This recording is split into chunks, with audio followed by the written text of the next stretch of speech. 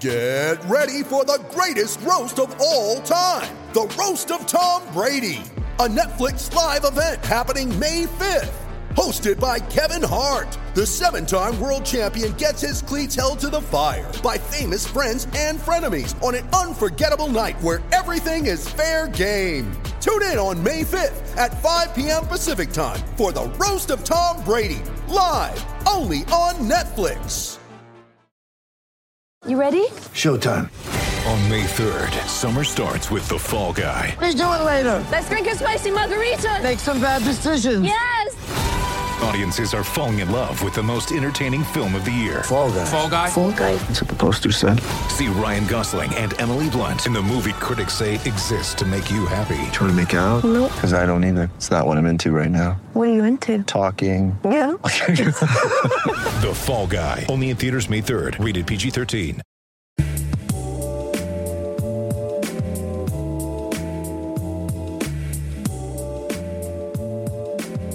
Here he is, our favorite guest on the Celtics Blog podcast from the other side.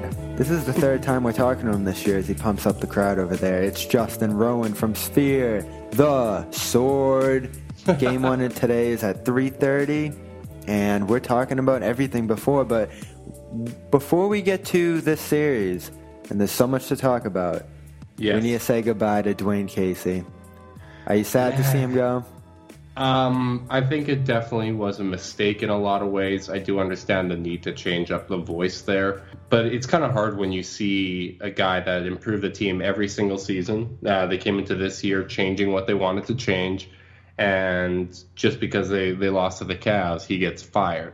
I don't know if I necessarily agree with that, and I don't know who they'd get that would be a whole lot better.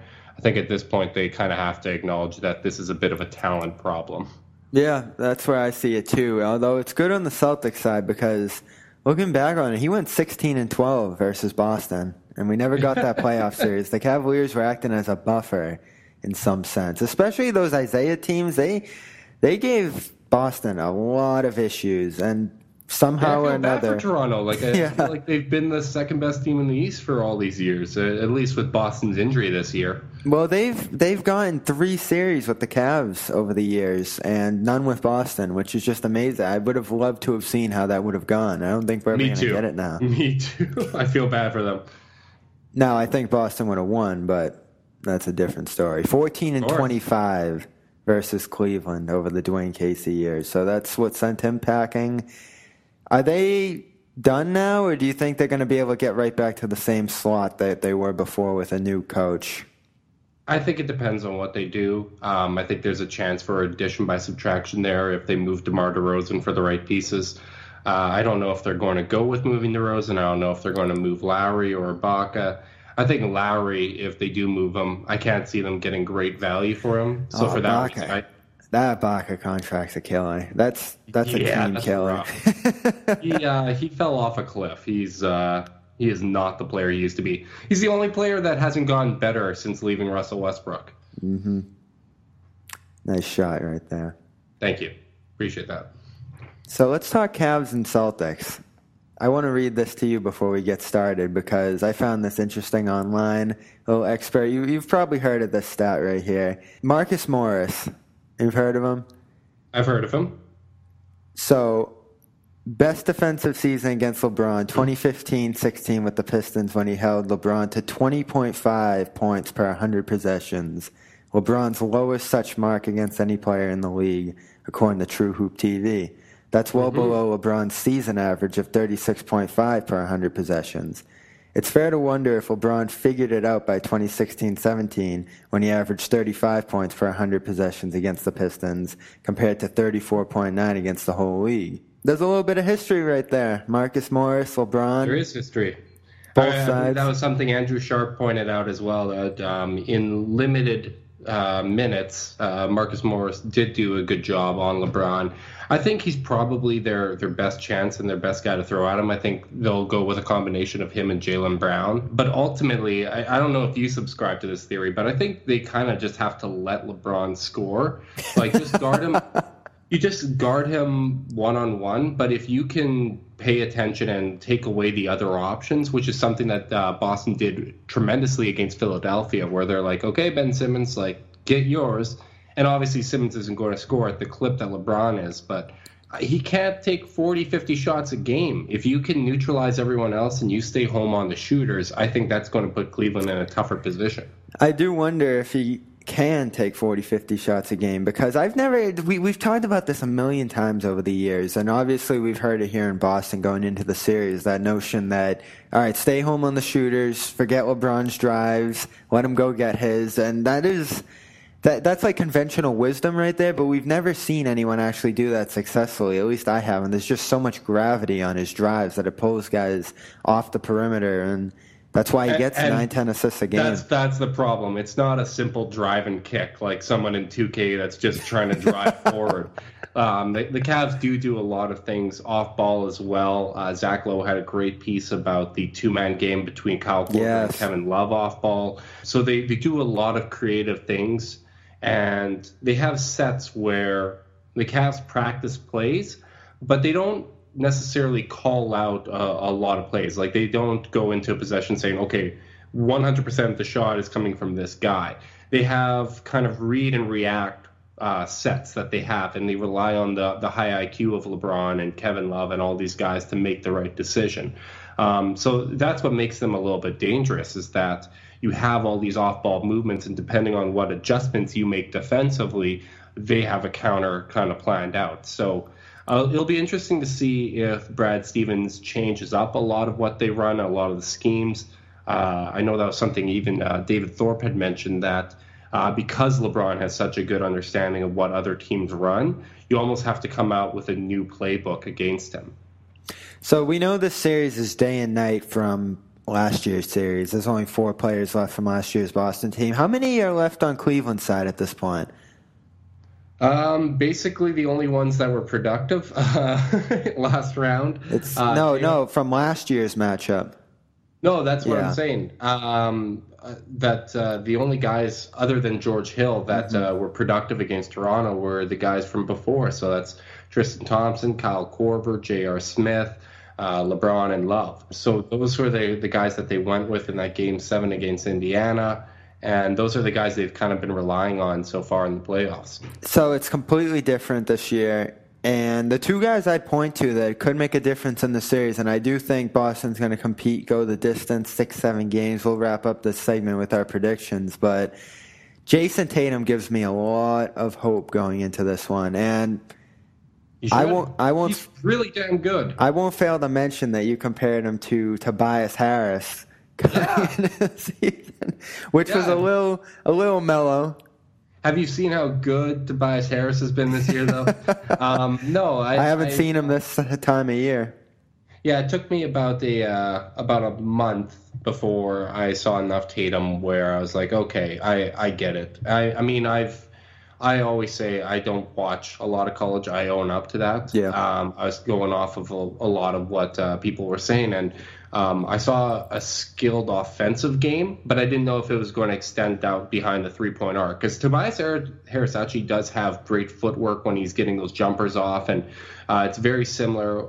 Carmelo Anthony's another guy I think of in that way, but Jason Tatum, his three-point shooting is so far beyond what I anticipated it being this early on. And when you combine that with his polished offensive game, like, he's just a tremendous, tremendous player. And J.R. Smith is going to need to be up to the task. He did a good job on Victor Oladipo. He did a good job on DeMar DeRozan, and he's shooting the ball like crazy right now.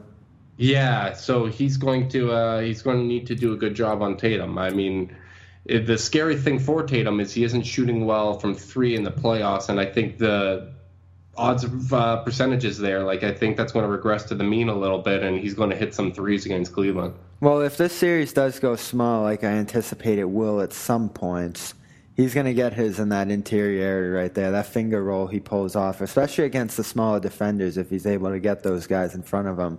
Korver. He definitely has the height on Smith, too, because I've stood next to this guy. He's 7 feet tall. There's no doubt about it. Maybe it's the length that threw me. Tall? He is a tall man. I've stood next to Horford and him, And I definitively feel like he's at least as tall, if not taller, than Horford. Well, Horford's like, what, 6'7", 6'8"? Yeah, he's 6'9"-ish, 6'10". So Tatum's on the taller end of the NBA mismeasurements, if we're going to have that discussion, as always. But he's just phenomenal. And he's posted a above one defensive box plus minus in both the regular season and the postseason. So his defense has been better than anticipated, too. He's going to need to help around the rim. I think he's going to be the most important player in this series. And we've talked about... Really, eh? We've talked about Horford and his struggles against the Cavaliers. If those continue, it's especially true. Like, I don't know who else you look to. Maybe Jaylen Brown, because he's going to be defending LeBron. I'm a little nervous that this might be the year that the Horford jokes die. Whoa!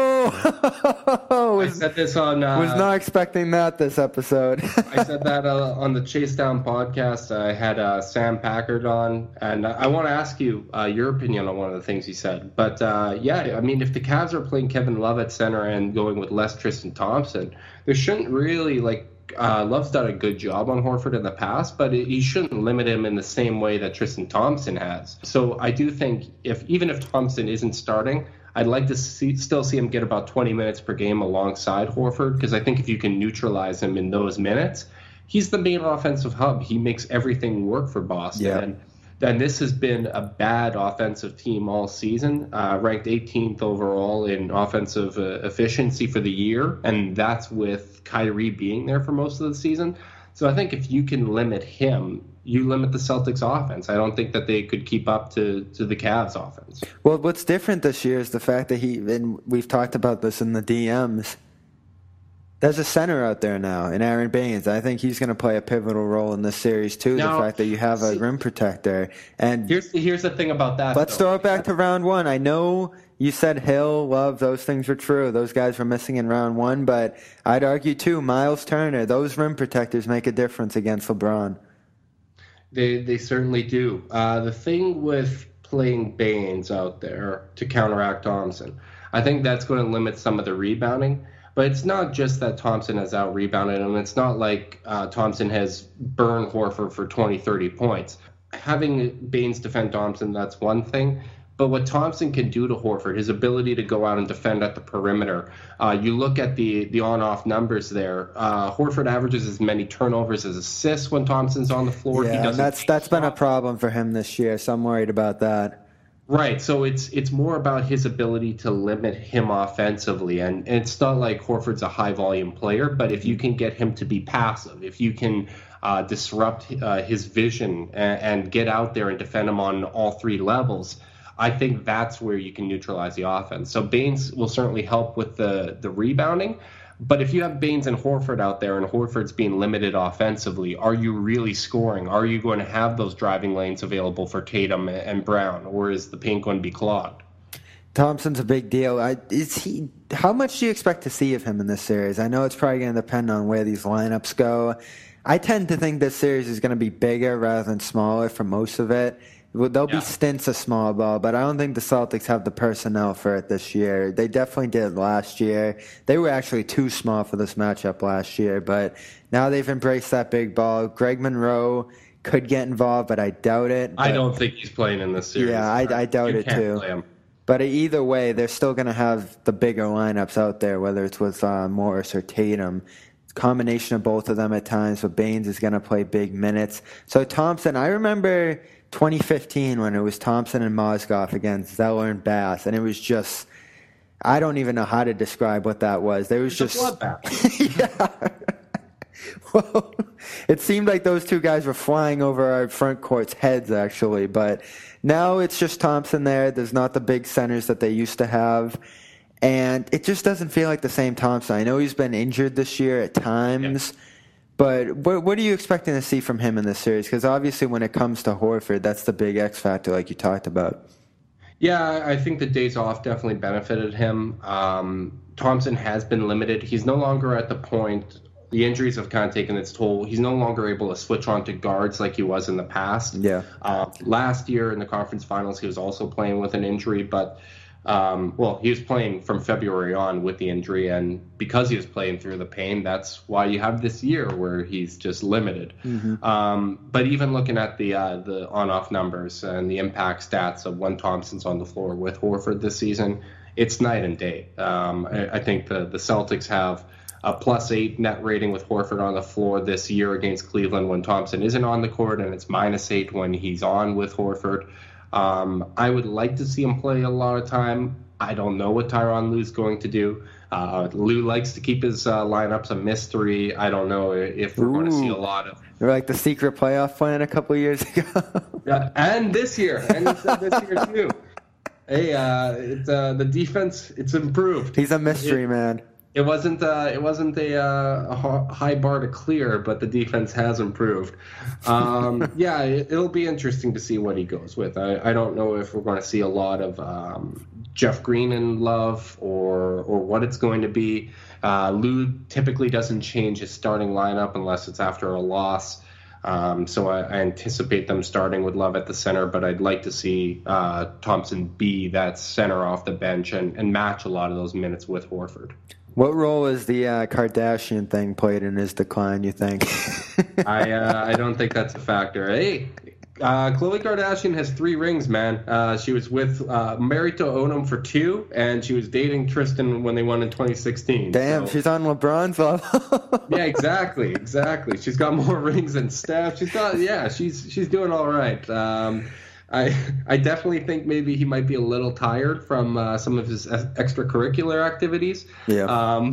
But I don't know if that was too different than before, because don't forget he left his pregnant girlfriend for Khloe Kardashian back in 2016. So there's a trend developing there. They're not as altruistic as the Celtics. Bunch of good guys over here. Oh yes, I'm absolutely sure that's the case. Do you think this roster, after all the injuries that they have, do you think it's better than the team they went to the conference finals last year with? Because that was something Sam had said to me. Well, here's the thing.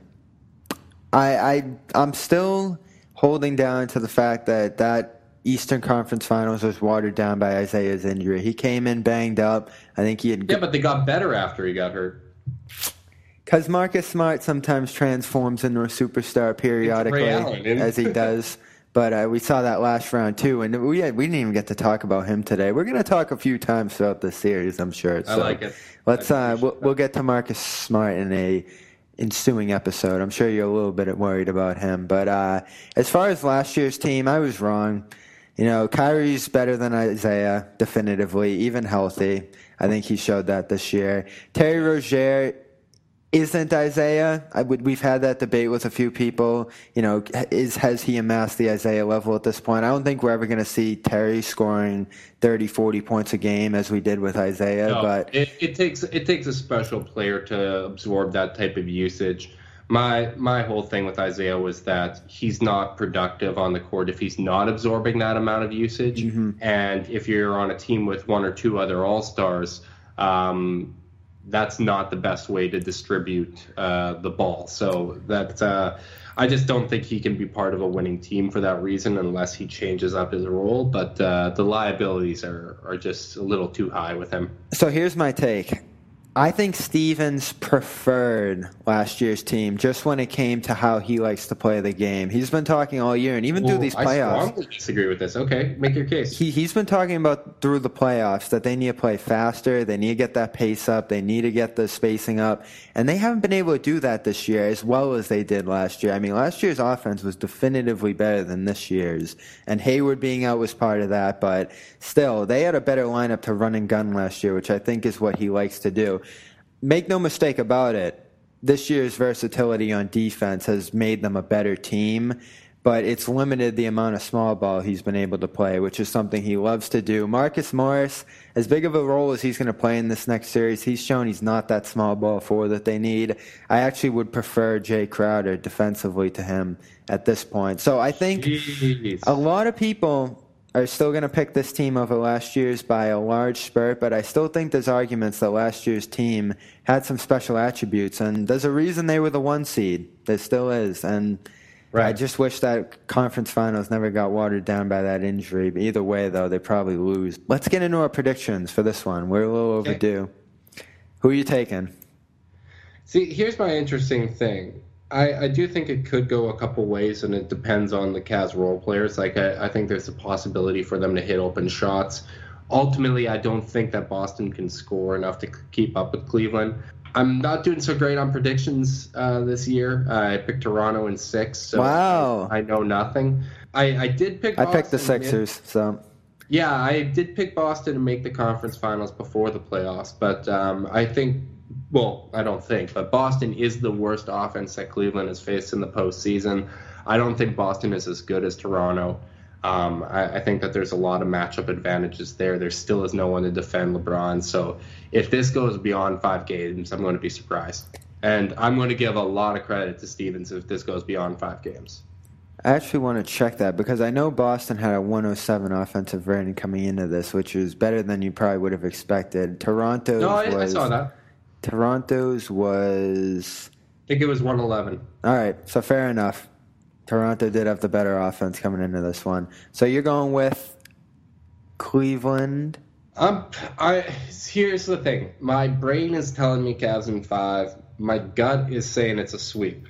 And wow. I don't typically go this arrogant, but I think that there's still a little something there. I think you're going to see a really motivated LeBron.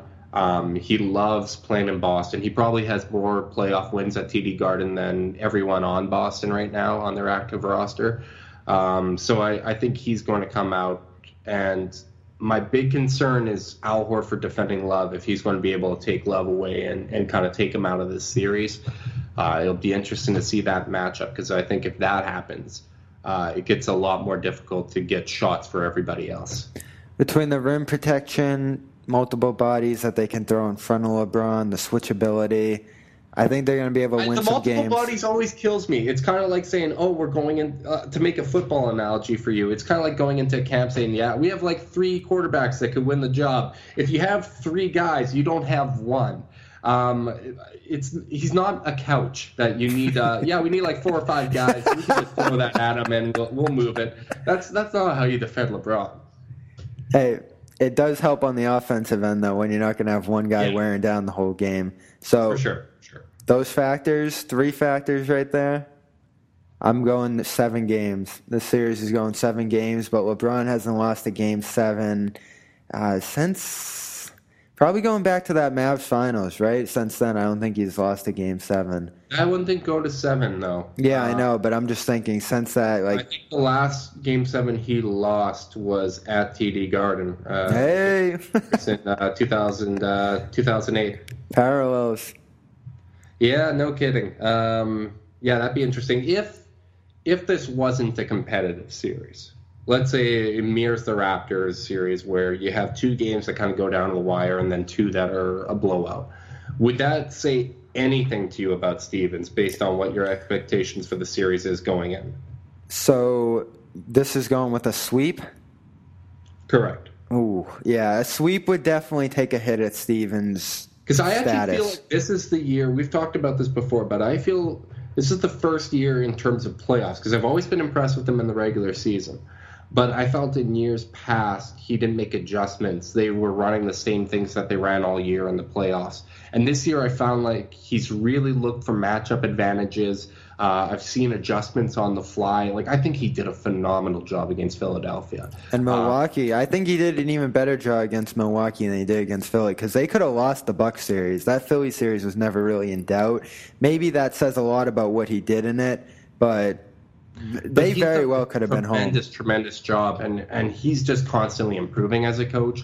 My beef is always people that have acted like he's been a finished product since he's come in. I don't think there's anything wrong with him making mistakes in the playoffs. He's growing with a young team. Yeah, 2016 was tough. 2016 wasn't great. That's just why I ask if you would feel like, okay, there's opportunities for growth, and there's that it would tell you something if this series wasn't as bad as you thought. It would definitely tell me something, because someone wrote about this the other day. I forget who it was. I wish I could credit them. But as undermanned as they are, they still have a lot of personnel on hand. They're so good still. There's so much talent there. Yeah, a lot of top 15 picks remaining.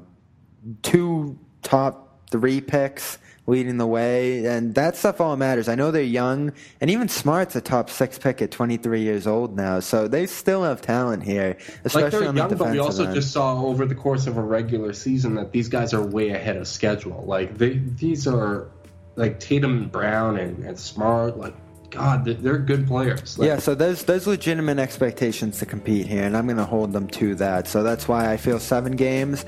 They're probably going to lose in 7 because LeBron doesn't lose Game 7 anymore in Boston or the Moon.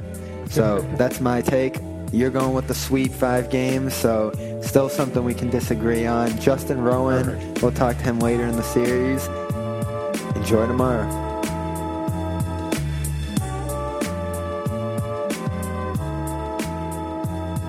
Reunion Arena in Dallas, where the Mavs and Lakers are playing tonight, was built in 1980. Now, you couldn't ask for a better facility. It's easily accessible, has all the comforts of a theater, and there isn't a bad seat in the house. But for some reason, there are those who prefer the Boston Garden, mostly those who wear Celtic green. What is so special about the Boston Garden other than the fact that it's 1,000 years old? Let's take a look. First of all, a garden it's not. It's a train station, really. 1 flight up and you're on the fabled parquet floor. Now, before you get all misty-eyed about the parquet, take a closer look.